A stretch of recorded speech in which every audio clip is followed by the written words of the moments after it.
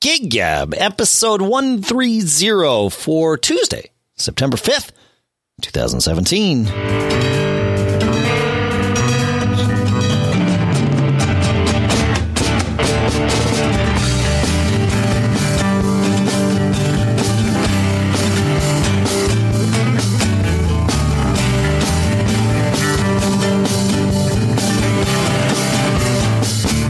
Greetings, folks, and welcome to Gig Gab, the podcast by, for, and about working musicians here in Durham, New Hampshire. I'm Dave Hamilton. Here in Los Gatos, California. Yes, it is still here, folks, no matter how hot you heard it was. Yeah. It's Paul Kent. Yeah, so, well, first of all, how you doing? I'm good. I've cooled off a little bit after a crazy weekend. That's good. So you and I both had gigs this past week that were, I think, impacted by weather in opposite directions, right? You had a really hot gig, and I had two gigs this week, a Tuesday night 9 to midnight 30 gig down on the beach, one beach, and then a Friday night gig down on Hampton Beach. And it was like 50 degrees each night. You know, that's crazy. So fall came really early for you, right? Yeah. Great sleeping weather. I mean, it's actually my favorite weather, but when you've got gigs, planned a month out, like, no one on that day would say, "Oh, hey, we should have a band tonight on the beach." But it was booked in advance, so it's like, okay, I guess. Was anyone there to watch you? On Tuesday night, kind of. I mean, there were enough people in and out of this club that it was a acoustic duo I did with Amanda, and there were enough people in and out of the club that we couldn't bail. Yeah. Like we had to just do it. But it worked out fine. We were both, I kept hearing you and me in my head saying, always be performing. Yeah, man. Amanda is really awesome, by the way. Those videos, she's really talented. She really is. Yeah, she's great. Yeah. But man, that night we were both just dragging. And there were several moments where I looked kind of over at her and just saw her really phoning it in. And I'm like, yeah, so am I. Crap. Like, this isn't good. We're not helping each other here. Yeah. But, there were like 3 people in the club, but it was different 3 people. We kept wondering, like, where are you people coming from? Like the beach is over there and it's cold, like, and it's the middle of the night. Oh, and then, Friday night was a gig at, down on Hampton Beach, but it was weird. I suppose the reason they originally booked us was that it was Friday of Labor Day weekend, and they thought that, it would be packed down there, which normally it would be. But there was no band next door at the casino ballroom, the Hampton Beach Casino Ballroom, which is usually why we play. I think I've talked about it. We grab the crowd we attract the crowd as they're coming out of the gig, and then the bar fills up. But it was fine. It was good. The band played well. We actually had more of our own crowd in there than we generally do, which turned out to be a really good thing. So, but you had hot gigs, right? Oh man. So we have this Saturday of Labor Day weekend traditional gig. It's called Los Gatos Park Dance. And, last year, ideal conditions, we had close to 6,000 people there. It's a big gig. Yeah. And it's all about us. Right. And, this year we hit a hot streak on Thursday, and it carried right through. I mean, hot.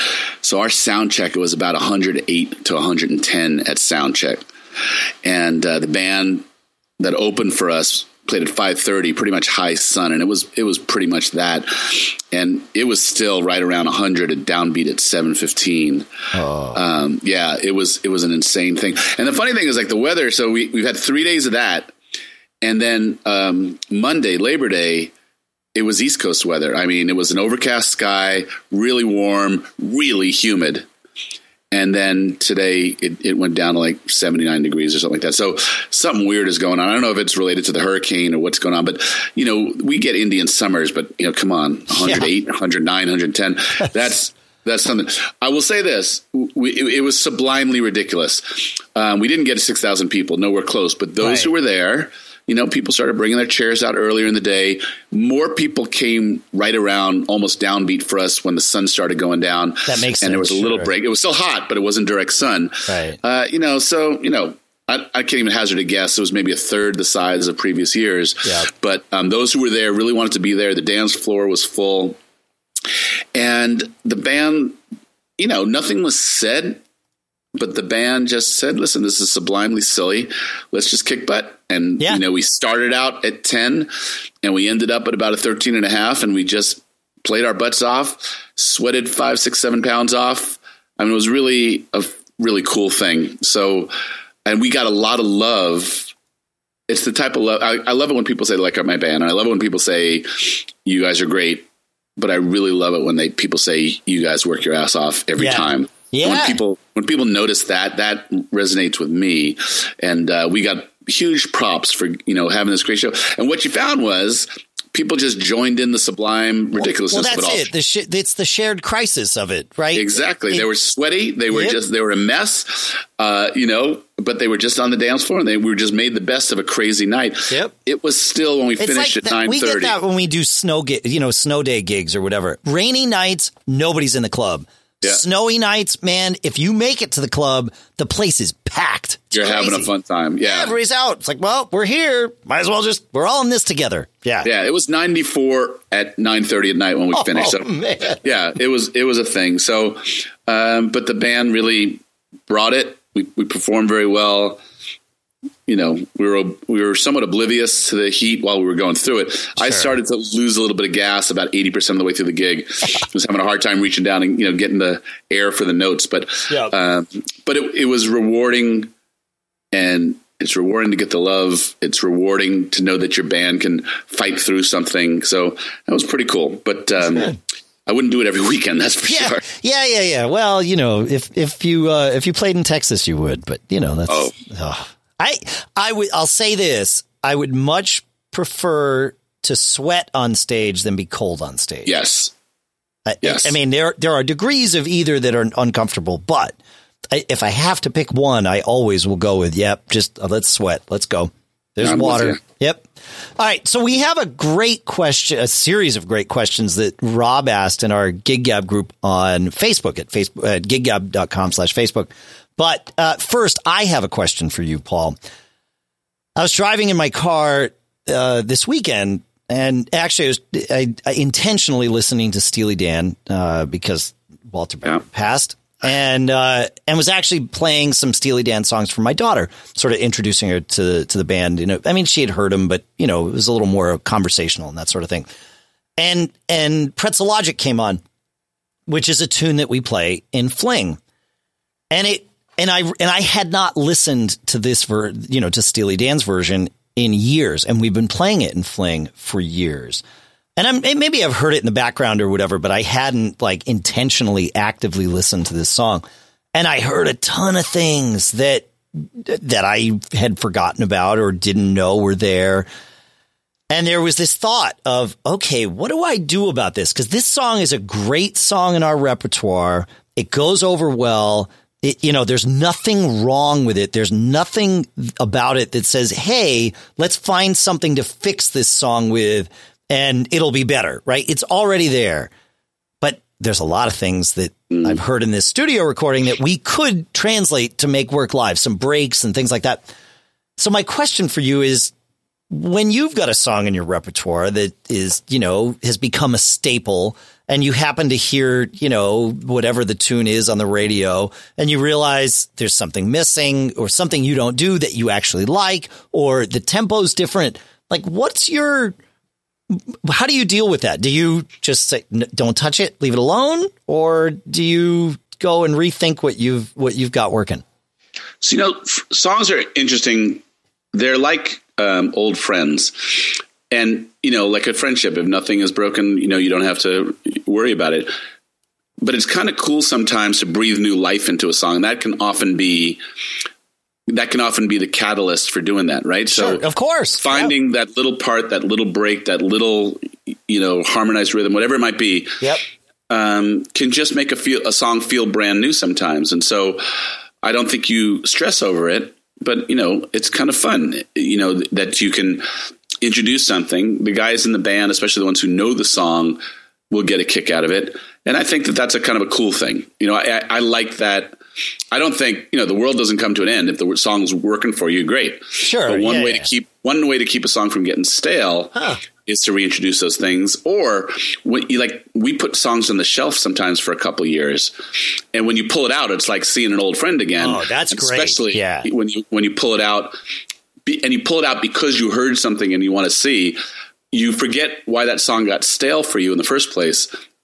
And then you can, it takes on a new life and becomes, a new entity. And sometimes there's a lot of fun to reinvent a song that way. So just because you go back and listen to a song and it has another part, I don't think that in and of itself is reason to change it, especially if it's working. But, those things, if it's a song you loved enough to put into your repertoire to begin with, sometimes a little polish, put a little lipstick on it, and all of a sudden it becomes a new song to you, and you find new things to love about the song.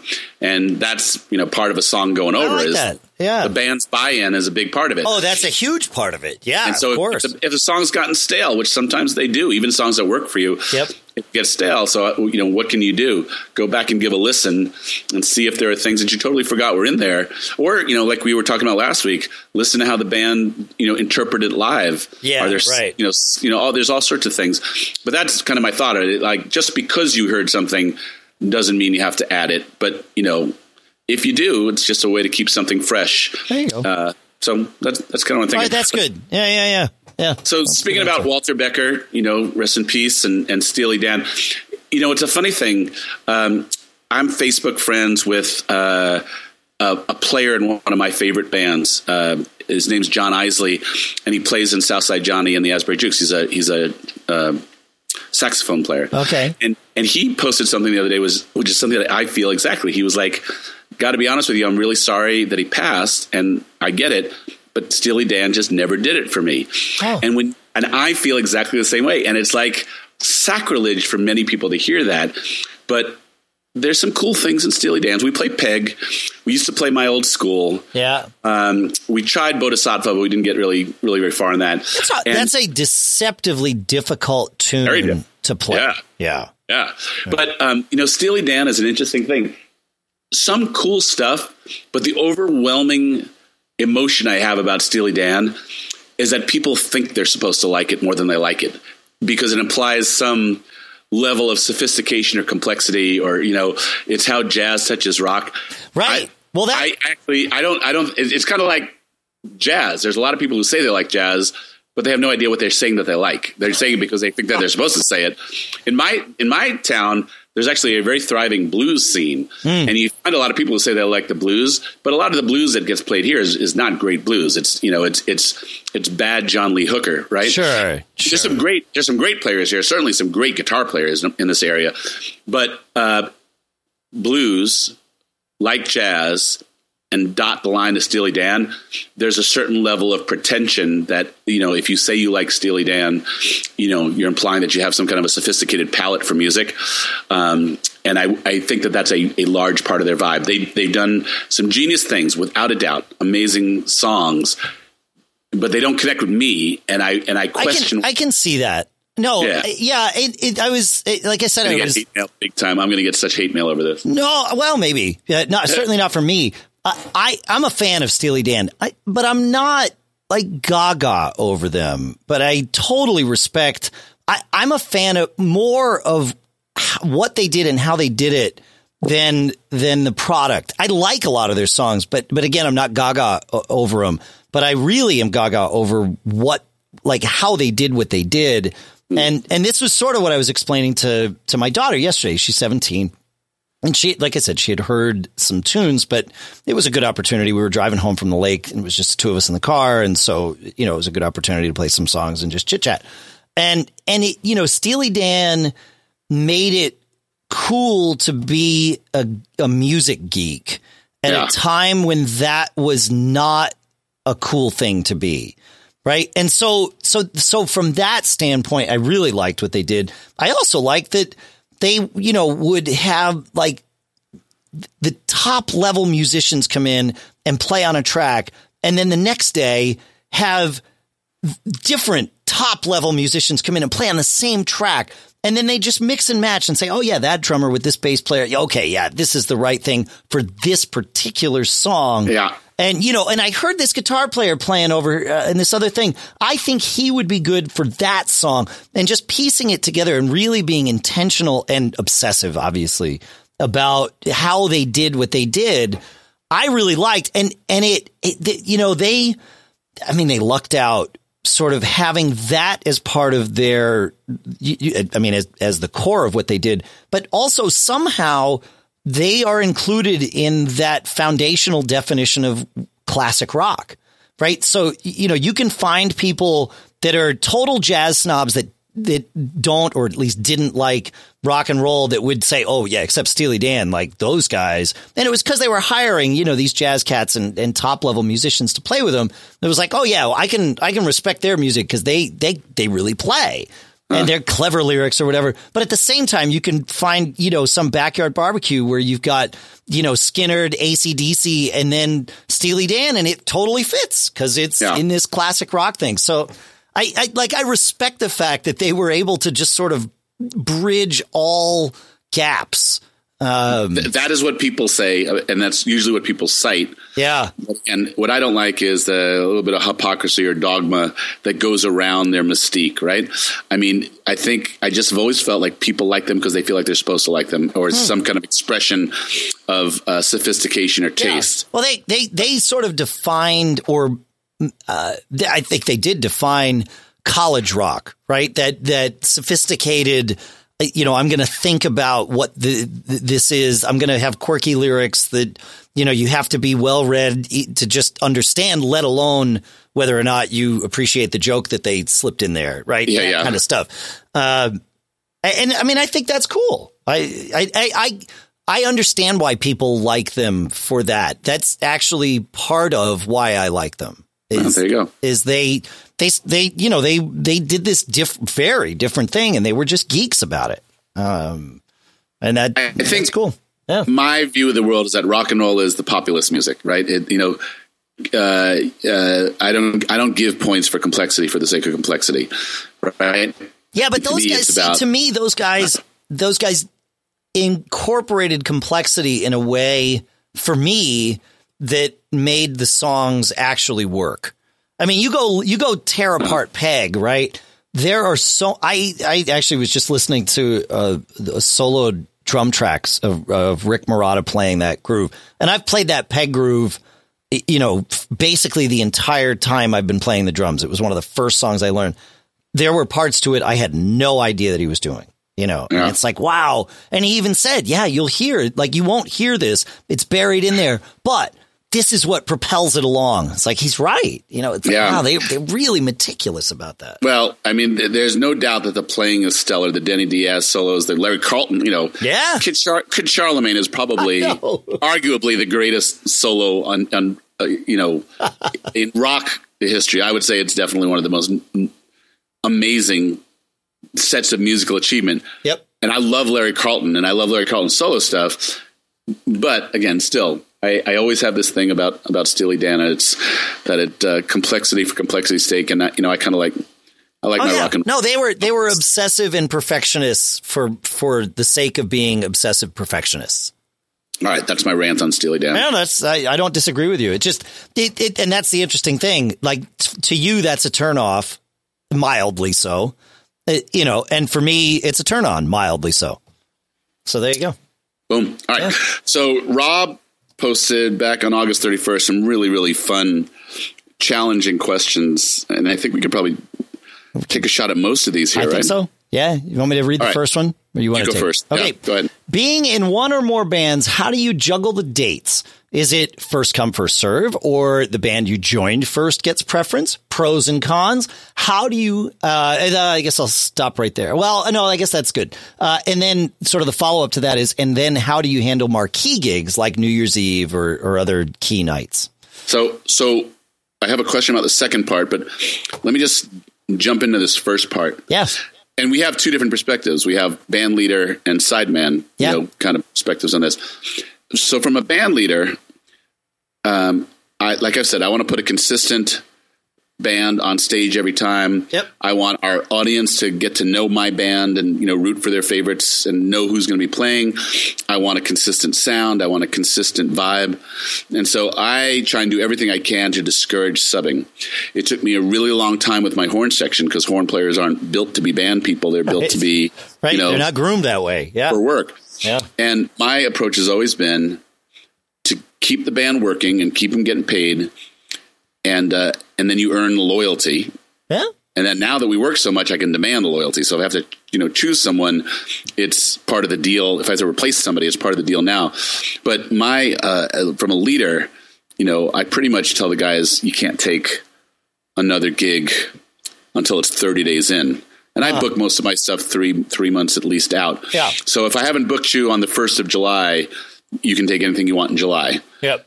And I always say, listen, remember I don't sub my rhythm section. So it's like, if you were to take a gig, you're causing 9 guys not to work. Yep. Right. And so, totally.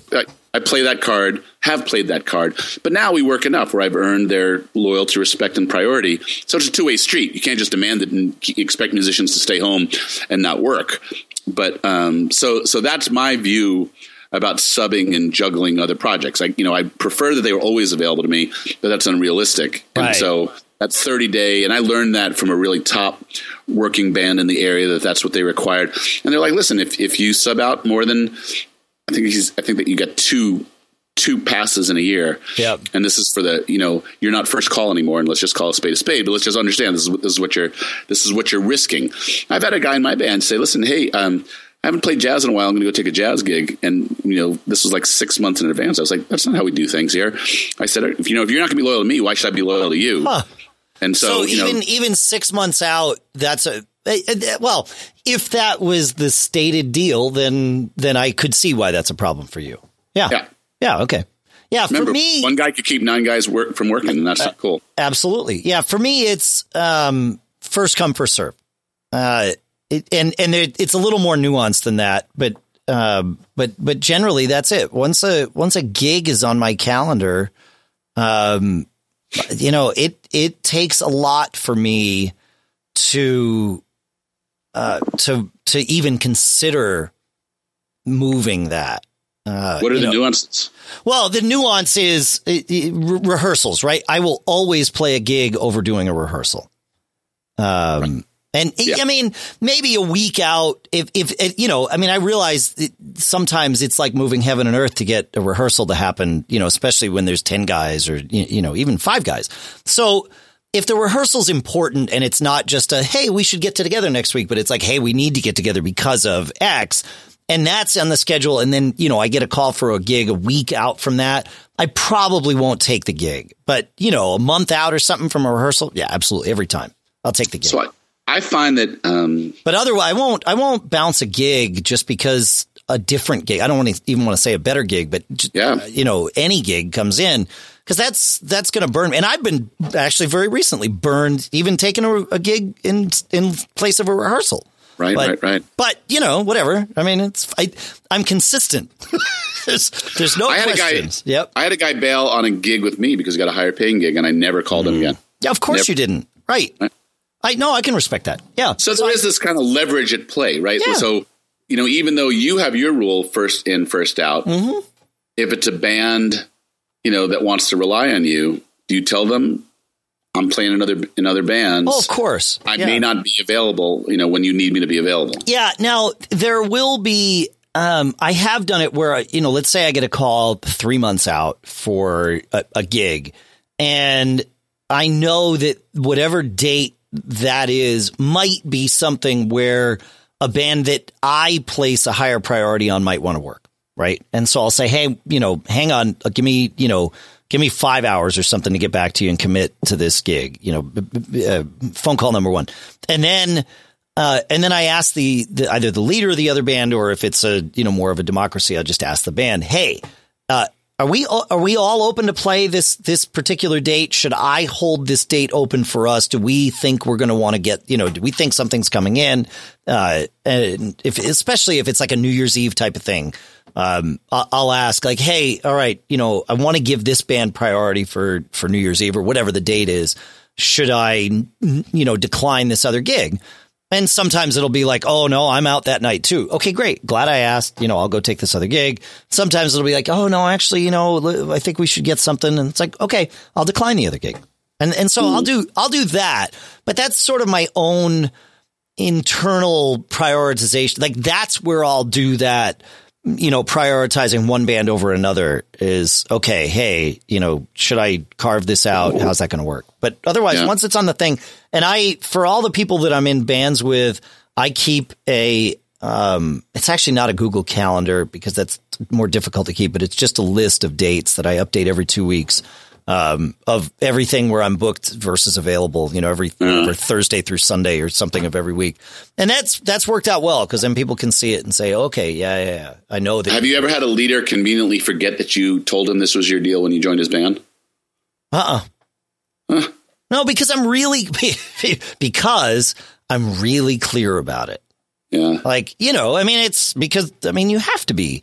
But it's a two-way street. Like when, like what you're saying, you want somebody to do, to commit to 30 days. Okay, well, let's have that conversation. I've never had somebody say that to me. So I've never had to say yes or no to that particular, idea. But it's like, yeah, okay. So have you ever had a leader come to you and say, I know you got another gig this night, but this thing came in. It's a really good opportunity or pay night or something like this. Yeah. Or do you start by saying you need to have 3 subs available if you want me in your band? Those are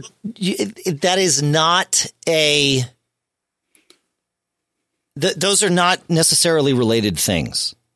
Because I've never told somebody you got to have 3 subs available, but I have had that conversation where somebody calls and says, yes, or hey, look, we've got this gig. I know you're booked. What would it take to move that?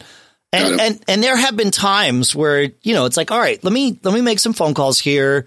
Let me see what I can do. Give me a few hours. And there have been times when we've been able to, one band's been able to move something around or make it work so that I can free me up. And there have been times when it hasn't. It's like, yeah, no, I can't do that gig. How stressful is it when band leader A comes to you with that and says, pretty good gig for us. Yeah. And just that conversation with band leader B. Oh, I hate it. Yeah. Yeah. Oh, it's very stressful. I mean, I would prefer not to have gigs conflict, but I'm also not someone that's happy playing in just one outfit. And I don't even want to say one band because I do these theater things and, this other stuff. So it's a major juggling act. It really resonated me when we had Kenny Aronoff on and we were talking with him about the same thing. And he's, we asked him, do you have an assistant or whatever? He says, well, yeah, I have an assistant for everything else that I do, but my schedule is mine. And I'm like, yeah, man. Okay. So there is no magic answer to this. There's not someone out there that can magically be you. And that's the reality of it. So yeah, you just, I think that's what it is. Every cat's you've got to pick and really think about it. I mean, it's obvious. I overthink everything, right? Anybody who listens. But, this is a good thing to overthink and to come up with your own internal policy so that when you find yourself in these pickles, you say, okay, wait a minute. What are my values on this? What have I always done? How can I be consistent? Because that's the most important thing, right? If somebody's hiring you or in a band with you, which could, is a form of hiring, but, it takes on various forms. If somebody's, they want to know what they're going to get out of you, both in terms of playing, but also in terms of reliability. Commitment. Yeah. And if you're just clear about that, I mean, the worst thing I could do to somebody is join, let's say I joined Uptown Celebration, right? This new band that I'm in and said, oh yeah, I'll cancel anything for you guys. Don't worry. Like, I just said whatever I needed to say to get the gig. Right. And then, within the first 6 months or whatever, push comes to shove on something. I'm like, oh no, I can't cancel that gig for yours. Nope. I got to keep this one. Like that would be awful. They would and should fire me. Right. Yeah. Because now I'm being inconsistent. Much better, even though it's a little more difficult up front to say, no, here's how I run my schedule.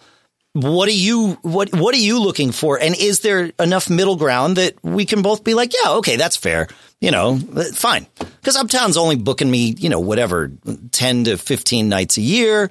And they get that. So they're like, yeah, okay. It's fine. So you find the situations that work for you. And the ones that don't, you say, hey, no, thanks. Yep. Yeah. So the second part of the question, how do you handle marquee gigs like New Year's Eve? I didn't understand that question. You think that's relative to the juggling of dates question? Yeah, I think that's exactly what he was asking. And that's kind of what I was saying is, when I get a call for a New Year's Eve gig, if it's with a band or even like a theater troupe or something that says, oh, we're thinking about doing this thing on New Year's Eve. It's like, okay, hold that thought. Let me check with like Uptown in this case. Do we think we're going to have a New Year's gig? Because that could be a big payday for everybody. That's a night they try to reserve to work. And so it's worth having that conversation. So, right. Yeah. New Year's Eve always was early on in my band's days.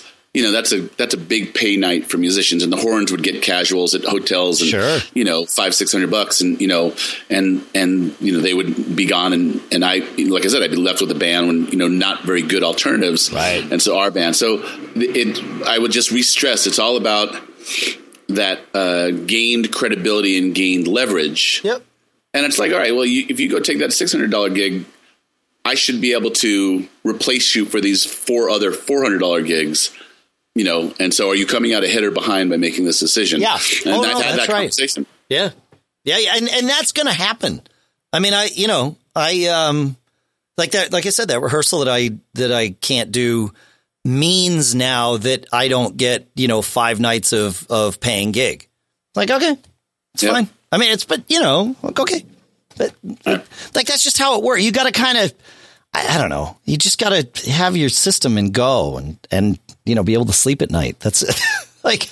That's it. That's how it goes. I think what you're saying is the amount that you are able to clearly articulate your position on this from the onset is what's key to that. That's the key is yes. And almost being overly articulate up front. I mean, you don't want to, scare somebody off by creating all these straw man scenarios of, well, if this happens, I'm going to do this, or if that happens. But, painting a clear picture of here's who I am, here's how this is.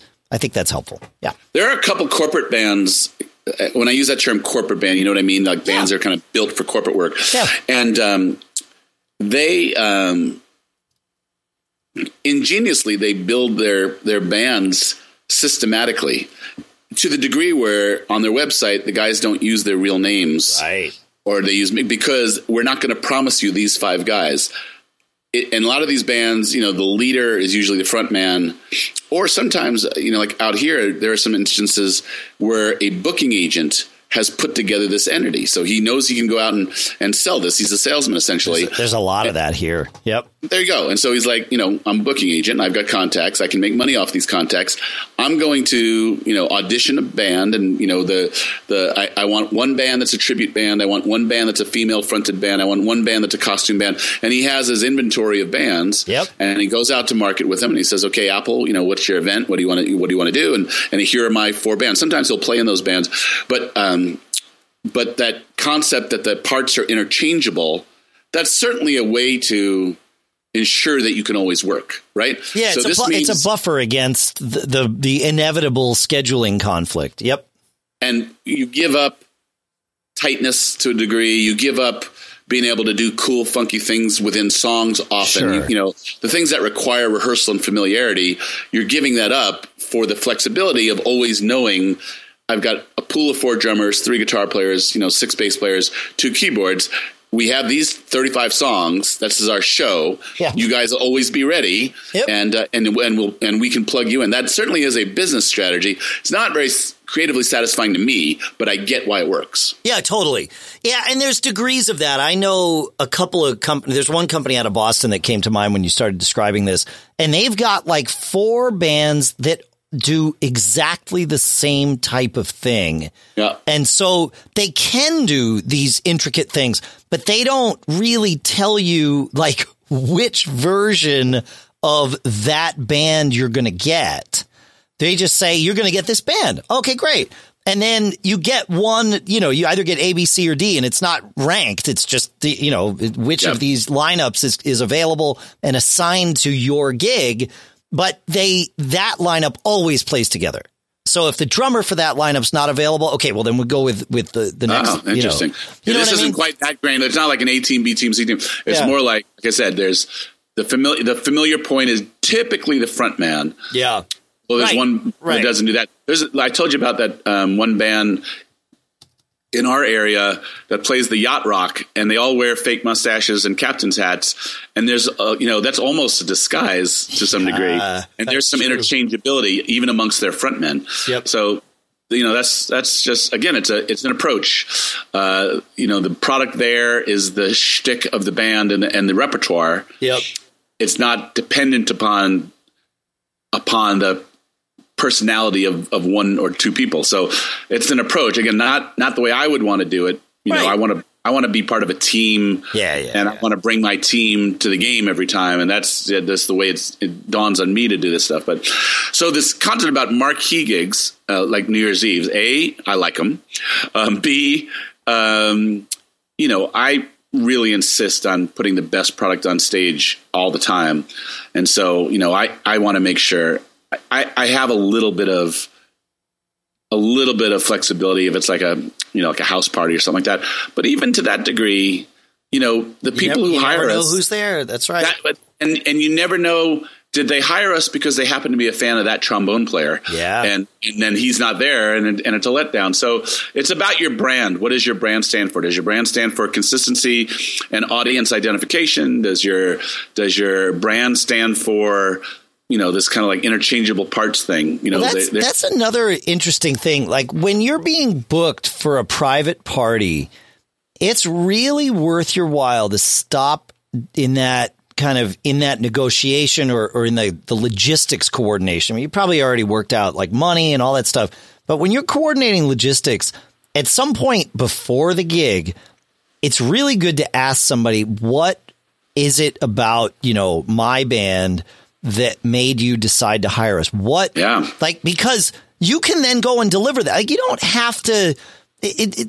It's not like you're giving them, carte blanche to write the set list. But if they say, "Oh yeah, I really like it when you guys play those Tower Power horn tunes," or I really like all the 80s Cure dance music that you. Okay, well, you know what? That's great to know. Let me write that down so that we can be sure to put those songs in the list, because otherwise we might not play any of that stuff. Right. That's smart. It's just ask the question. Like, what is it about us? What's your favorite thing about our band? You don't have to ask it in a weird way. You can find creative ways to ask it. And while we're at it, I got to share it too. No, Amanda is brilliant. You mentioned Amanda earlier. She's been doing, I started doing gigs with her almost a year ago, and she was doing kind of like smaller gigs and not great paying things or whatever, and kind of honing her craft. And then she actually wound up playing with this other drummer for a while because she was dating him. And so I wasn't playing with her for a long time. And I had introduced her to Paul Costley, who we had on the show, and he was getting her all these great gigs, and it was great for her. I was like, oh, it kind of sucks though, because I never saw any of that money. I mean, it's not that I expected a cut of it, but like if I play the gigs with her, I get a cut of it. Yeah. And then unfortunately, she and this guy broke up, and so it was like, oh, okay, great, I'm back in the game.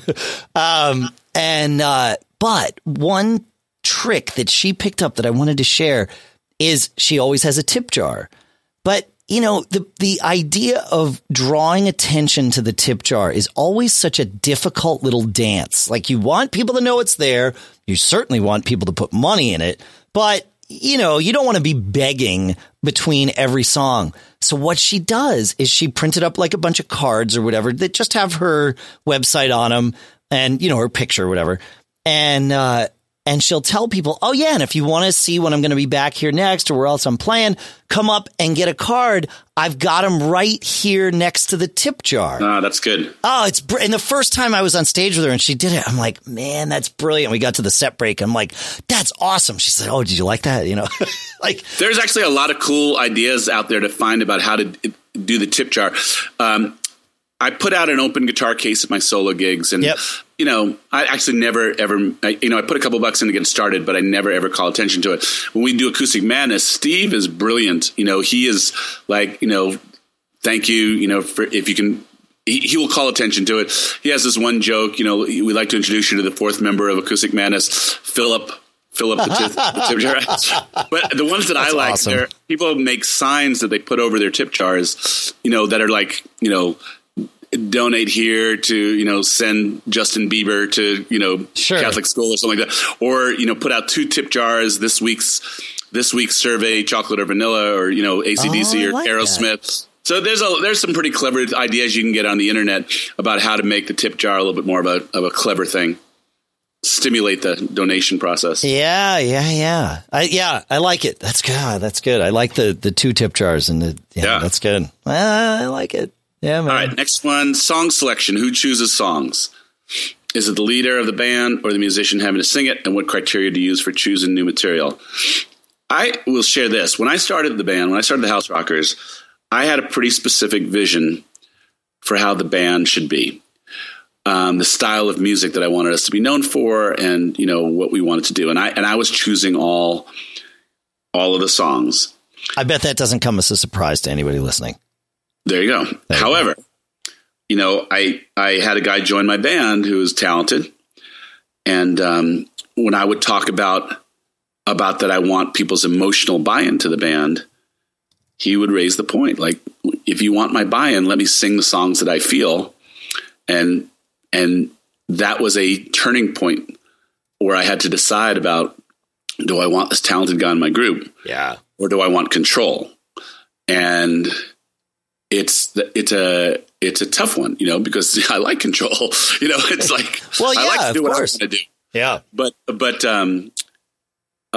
and sometimes we go out into material that I don't know is what I would want for this group anymore. Yep. And I've had to learn to be okay with the fact that you get more from the buy-in than you do from the control. And, remember, exercising control, life is about leverage. Where is your leverage? So I can exercise control, but if people don't like it, I think I told the story that when we first started the band, I was picking a lot of songs because I thought I was the smartest guy in the world. And I was like, nobody plays these East Coast rock songs out here on the West Coast. And if we play them well and play them enthusiastically, we'll go over and people will enjoy hearing something that they haven't heard. Right. Right. Yeah.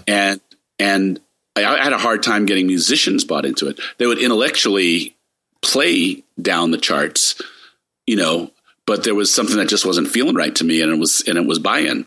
And so there's a long lesson in that. And so I think that, what is your band situation is like, it's different for every band. Yeah. Yeah. Do you say, listen, we're an 80s cover band, and so we're going to choose 80s music, and that's the way it's going to go. I don't care that you like 90s or 70s. We are an 80s cover band, and this is the way it has to be. Is there latitude and leverage? And, can you sell the thing that someone else wants you to play? Right. Right.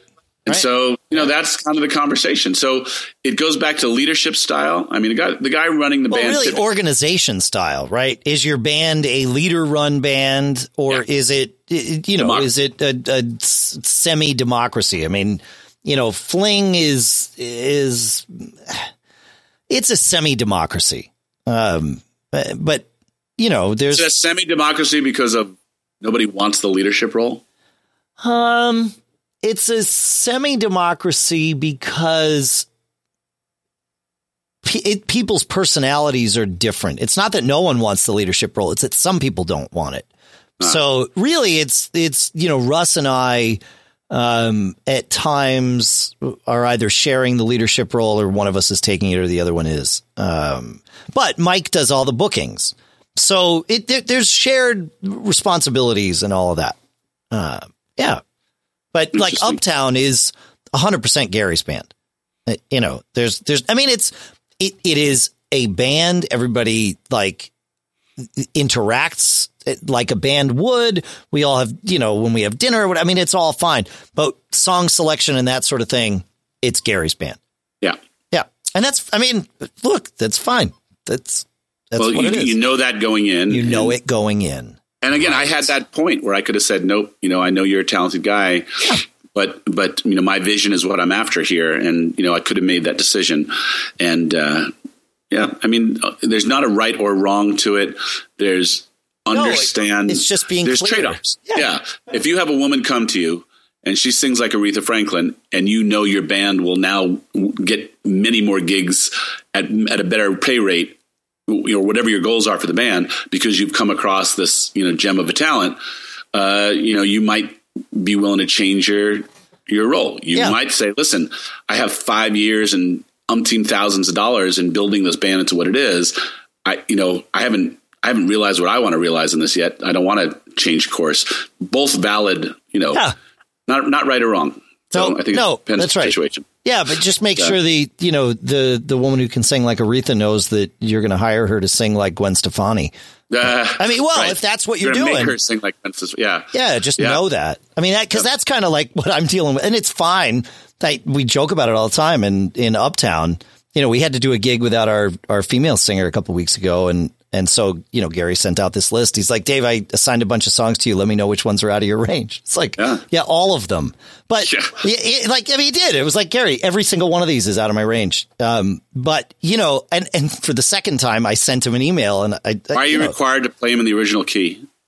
We could move them around. The band is fluid enough that could happen. But it was like, hey, instead of me, I don't know these songs to sing them. I mean, even moving them to a different key, I would still need to learn how to sing these songs in a week or whatever it is. And so I'm like, hey, again, I'll just send you a list. Here's all the songs that I actually know how to sing, none of which we do. And maybe someday, one of these fits with what you want to do. And he's like, yeah, maybe someday. I'm like, okay, that's fine. I mean, it's fine. He's busy. He's running a restaurant. What can I do? There you go. Yeah. So the last part of this question is, what criteria do you use for choosing new material? How often do you add new songs, and how often do you rehearse? So criteria. So this is a really good question to me, because I'm facing this with my group right now. It's like, as I said last week, I've been really inspired by a lot of the bands that have come down to this music series I run. And pretty much across the board, these bands are successful and work a lot because they play stuff that for 2 hours. You hit the dance floor on note one and you're there through encore, and it's because you're singing along to every song. That somehow feels appealing to me right now. I am having some discussions in my own band because the guys are like, no, that's not who we are. Right. What we do is we go find those cool things and we bring them in. Yep. And so there's a healthy intellectual discussion going on about this. My thought is this. Right now, my thought is this. There are so many great songs over the past 60 years that connect with people all the time. I don't know why you get the points for going out to, something pretty obscure to showing that you can do it. And that sounds overly harsh. That's not actually the point that I'm making. No. This is your point. This is the discussion we had last week about, what is your band's repertoire, right? I mean, it's okay. That's fine. I will say this. It's not the guy who's booking it. You want to keep that guy motivated, right? Yes. So here's the deal. If you give me a product that I can't go out and sell, I don't want to waste my time. Right. You got it. So just because you think it's cool or it's, important to you or it's creatively important to you, if it's not going to get us money, and in my band, the goal is good paying gigs and more good paying gigs. Right. Sure, right. So we've kind of gotten to that point where that's where we're defining success. Not that there aren't some places, sometimes, somewhere where you can't stretch, but the shortest path to the goals that we have is songs by heart. Low hanging fruit. And this goes to keeping the guy who books the band motivated. No, you do. You have to. And that can, in your band, that's you, right? And so right now, what motivates you is the songs that are easy to sell, right? But I'm not. Here's the funny thing. In my band, the discussion was like, well, we don't want to be like other bands. And I'm like, dudes, we're already like other bands. I was just going to say, you are like other bands. Half of our repertoire. The other half might be more interesting. But sure. Half of the repertoire, the money half, the stuff that's getting us, stuff that you're actually telling people about when you book the band. Exactly, the second set, the thing that is like, here's the money. Here we're going to keep you going for an hour and 15 minutes. you know, that's the same stuff that other people are playing. Yep. Yeah, we add a 5-piece horn section to it. Yeah, we put some funky stops and things. Yeah, we string them together in creative and what I think, you know, interesting and fun ways. We break them down in interesting and fun ways. So we do some interesting different things to it. But my point being is, like, there are so many songs that have resonated with people over years, you know, going to deep B-sides or obscure bands that don't have the traction. Yep.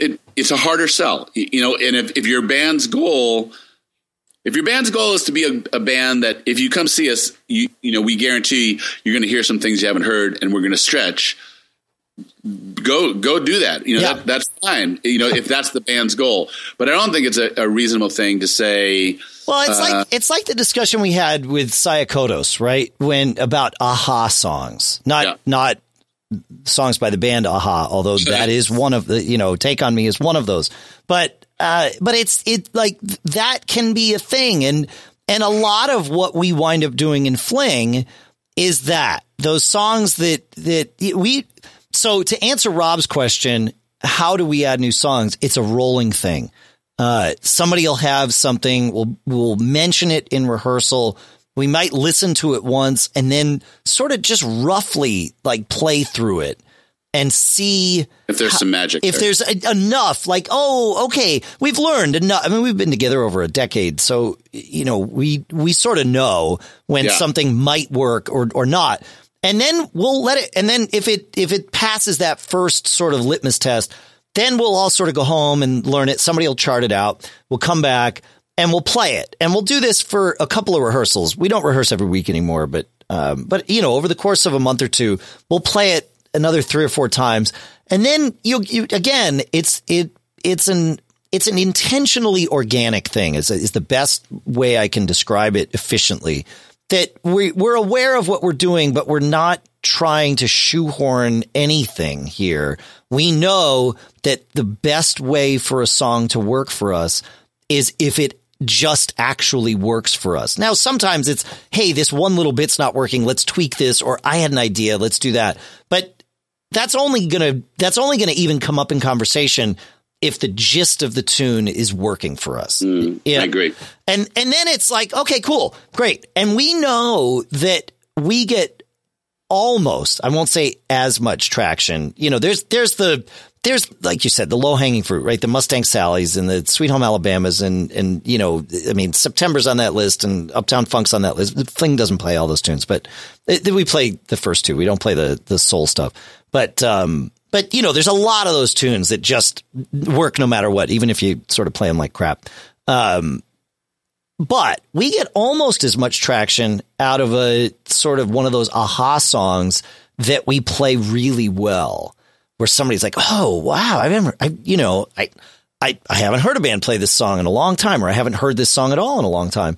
And as long as we're into it and playing it well, that can go over really well in a club for us. So, and we've sort of learned to gauge how that's going to happen. And we don't always get it right. There's sometimes where we're like, oh, this song's going to be killer. And we play it and it's like, okay, nope, never mind. But the reverse is true too. Like sometimes and I think each of us might have a different feeling, you know, on any given song coming into it. We know we play it well, and then we'll try it live. And I've been pleasantly surprised. It's like, oh, no kidding, that tune? All right. And that happens as much with originals too. You know, we'll put tunes together, and especially with originals, you have no idea how people are going to react to it because it's not a song that's part of, you know, the lexicon of rock and roll. So you don't know. It's not like Sweet Home Alabama where, you know, okay, yeah, this people dance to this song. You could start asking why. You might not be able to answer why people like hit the dance floor within the first 5 notes of Sweet Home Alabama, but they do, right? And there's some of that magic there. And sometimes that happens. We had especially this one original, Hamburg Station Blues, that we introduced last year. It's just instantly the dance floor is full. And the first time that happened was like, oh, Oh, yeah, I can see why that would happen. But, it was totally unexpected for us because we were so deep into it. We had, Russ had brought it as a song he wrote, and then it was, we tweak it and we learn it and add harmonies and, piece it all together. And now we're way too deep into it to actually ever sit back and say, oh, yeah, that's kind of a fun little tune, So, yeah, it's interesting. But that's how we add songs in Fling, is just, that way. In Uptown, it's more like what you guys do. Once a year, there's new tunes. Here's the songs for 2017. Let's learn them and go. Yep. Yeah. That's what we do. That's January to May. And then we gig May, we work enough May. We will actually, if there's a simple song that I know everybody can do. Sure. Hey, let's midsummer introduce one or two things just to switch it up on people. But yeah. Yeah. And we rehearse once a week, January to May. Yeah, right. And then not after that. Just to get it down. Yeah. Yep. Cool. Keeps it interesting. Thanks for the questions, Rob. If you want to see other answers to Rob's questions, or if you want to ask your own question, visit us, giggabpodcast.com/Facebook, because that's where Rob asked, or you can email us, feedback@giggabpodcast.com. You got anything else for today, Paul, before we say goodbye to everybody? No, we're good. This was a good conversation. This was a good one for sure. Thank you, Rob. Yeah, thanks, Rob. Thanks, everybody. Fun show. Thanks, Paul. Thanks for making the schedule work this week. All right. See ya. Hey, always be performing. Always. Always. Always. Even then. Yes, always.